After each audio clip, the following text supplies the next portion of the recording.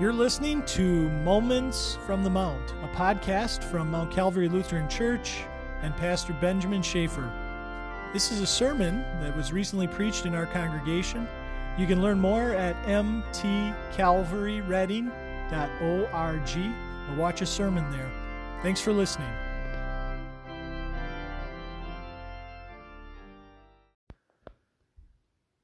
This is the day the Lord has made. Let us rejoice and be glad in it. Amen. God's word for us to meditate on this morning is from Luke chapter 15, verses 1 through 10. There we hear, all the tax collectors and sinners were coming to Jesus to hear him. But the Pharisees and the experts in the law were complaining, "This man welcomes sinners and eats with them." He told them this parable. "Which one of you, if you had 100 sheep and lost one of them, would not leave the 99 in the wilderness and go after the one that was lost until he finds it? And when he finds it, he joyfully puts it on his shoulders and goes home. Then he calls together his friends and his neighbors, telling them, 'Rejoice with me, because I have found my lost sheep.' I tell you, in the same way there will be more joy in heaven over one sinner who repents than over 99 righteous people who do not need to repent. Or what woman who has 10 silver coins, if she loses one coin, would not light a lamp, sweep the house, and search carefully until she finds it? And when she finds it, she calls together her friends and neighbors and says, 'Rejoice with me, because I have found the lost coin.' In the same way, I tell you, there is joy in the presence of the angels of God over one sinner who repents." This is the word of the Lord. Welcome, welcome, welcome, welcome. Now that's a word we hear in all sorts of settings. It stares up at us from our neighbor's doorstep or from our own as we search for our keys to unlock the front door. It hangs outside businesses and beckons buyers to enter. Welcome gets emblazoned on banners when troops finally come home from serving our country overseas. Welcome. The word has a special place in our worship too. It's on our lips when we greet one another to God's house, and it is shown in our actions when we shake the hand of a visitor or sit next to someone in the pew and help them find their way through the service. Welcoming words and welcoming actions are important. Welcoming. That's exactly what the Pharisees had against Jesus in our gospel for today. The Pharisees and the teachers of the law were muttering, "This man welcomes sinners and eats with them." The tax collectors and the public, well-known sinners were coming to Jesus and gathering around him. And they were eating with Jesus. And the religious elite, the Pharisees, they could not believe it. Jesus gave those sinners a warm welcome. How dare he? What degrading behavior. At least that's what they thought. But my friends, it's worse than that. Far worse than just welcoming sinners, if you consider it from the Pharisees' perspective, because Jesus isn't just welcoming them.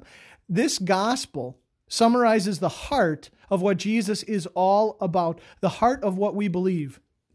Martin Luther said, "This gospel section contains the teaching we hold and boast as our chief doctrine, the true Christian teaching." Now, what do we see from our Lord in this account? What does Jesus show us that takes us way beyond a warm welcome? Well, there's a difference between just being welcoming, being friendly, and being a friend to someone. Jesus shows us more than just a warm welcome. He shows us that God seeks sinners, and God is seeking sinners in two ways: completely and carefully. Jesus shows us the lengths to which love, God's love and even our own, will go for the sake of the lost. This gospel opens up new doors for us as Jesus shows us what heaven is like too. What happens in heaven when one sinner repents and trusts in God's love. Today, Jesus gives us more than a warm welcome. Now, Jesus speaks in two everyday parables, kind of two everyday stories as he talks to the Pharisees and the people who are gathered there. And the first image is this image of a lost sheep. Jesus said, "Suppose one of you has 100 sheep and loses one of them." Now, a shepherd with a flock of 100 sheep is doing pretty well for himself. I mean, that's a large flock by the standards of Jesus' day. And the shepherd would have a large amount of responsibility. But what happens if one of them wanders off and gets lost? Now, you might say the shepherd has options, right? I mean, he could go out and find him, or he could just wait. And it could wait and hope that the sheep finds his way back. After all, he's got 99 other sheep, right? He's got plenty to do on his plate. Forget about that sheep. What would he be losing out on? A wool? Well, sure, a little bit, but he's still got 99 more. What's the big deal? But to Jesus, every sheep is a big deal. He is the shepherd who loves the sheep so much that he is seeking them, searching for them, looking for them completely with an eagerness. And Jesus isn't talking about sheep here. He's talking about people.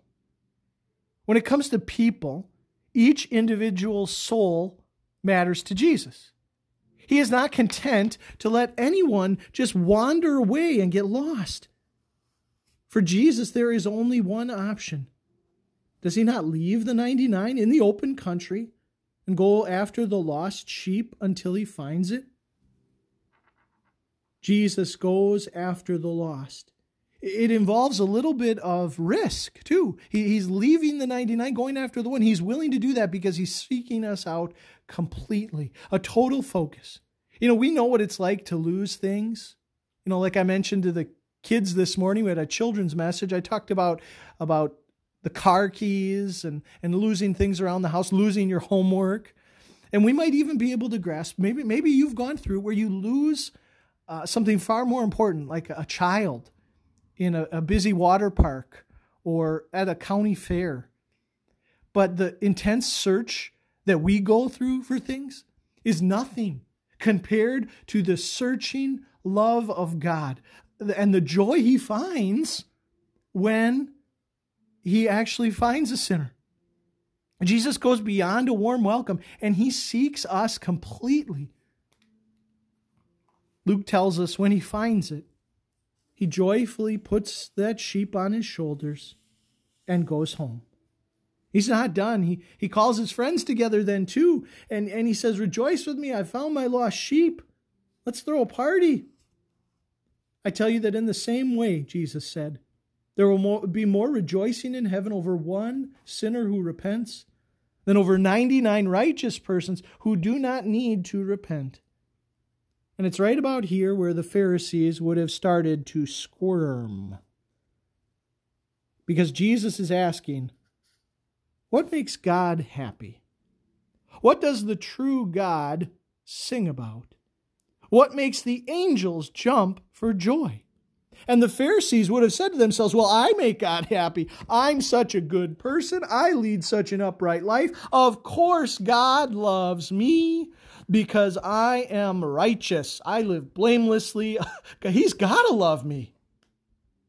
But that is the religion of self. That is the religion focused on law and performance.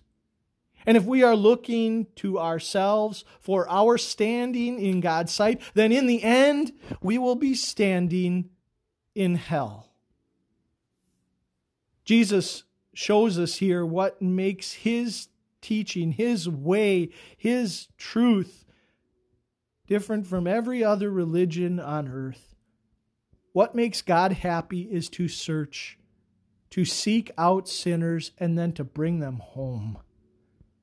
Jesus wasn't just here on earth to set up shop and let people wander in. No, Jesus went out and found them. He found sinners. And he went out and he went to the cross and he died for sinners. And he went and he rose from the dead on the third day. And he has ascended into heaven and he rules everything for our good, for the good of his sheep. And his love endures forever. And so this gospel really pictures for us two types of people in this world. There are those that criticize Jesus and those that listen to Jesus.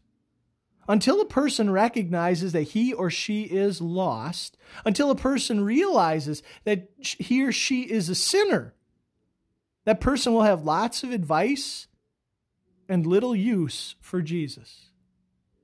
Now, the Pharisees didn't do much, except they did criticize and condemn Jesus.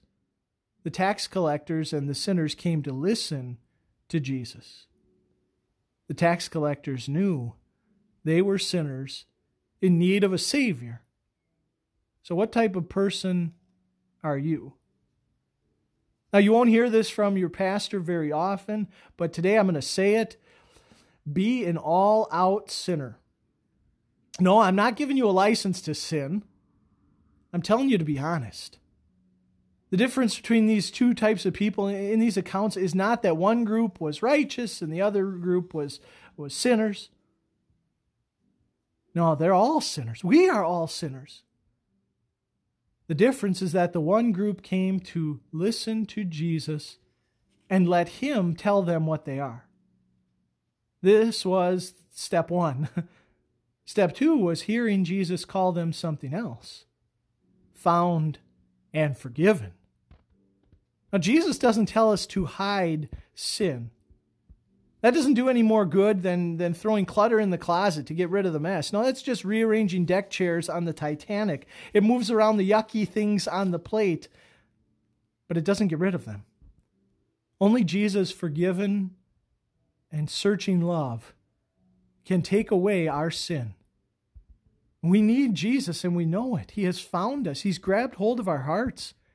Every evil thing, every wicked thought, every sin that stands to condemn you and that the sting of which you feel in your heart, Jesus came to take that away. If it wasn't for the searching love of Jesus, where would we be? He found us and washed us from our sins in the waters of holy baptism. Our good shepherd did not stop his search for us, and even today he does not stop his search for us. When we go astray and the sinful pleasures of the world seem so great, he seeks us and recalls us through his word. When we speak words and thoughts that are painful to loved ones, that we know are going to hurt our relationships, there's only one person who truly brings healing and reconciliation. It's Jesus and his forgiveness and peace that covers over a multitude of wrongs. He is still eager to put us on his shoulders and carry us back.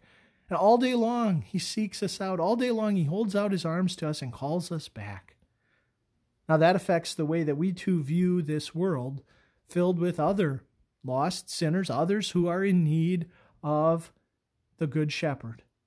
Now, God tells us to hate sin, and rightly so. It is evil. It's an abomination.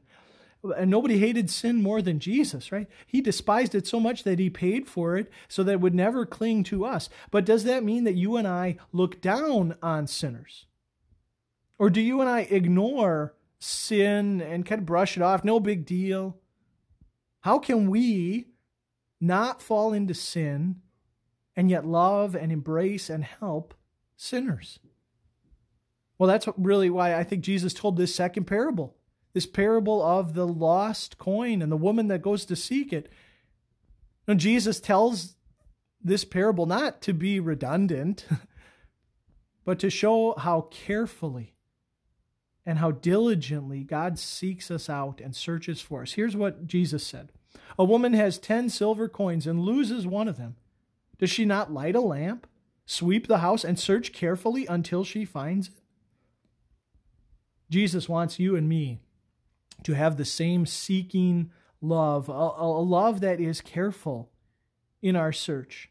The houses in those days would have had dirt floors, and so this woman's search would have been pretty interesting. You know, she's digging in the dirt, she's sweeping around, and yet she's undeterred. She's searching carefully for that one silver coin. She lights a lamp, she starts the search, and then she finds it. She rejoices. She even says, let's throw a party, which seems kind of odd because you throw a party, you're probably spending some money, and yet she's so happy she does it. And this is the careful, searching love that God wants you and me to have in our world. So what will our careful efforts look like as we show love to other people? Well, you and I all have people in our lives who are hurting, people who are in pain, whether they wear it on their sleeve or not. And Christ calls on us to let His light shine through us to them, to see the hurt that these people are going through, to see the hurt in our neighbor's eyes, and to shine with the love of Jesus Christ. Maybe it's somebody standing in line at the grocery store. Maybe it's a friend that you haven't talked to in a while.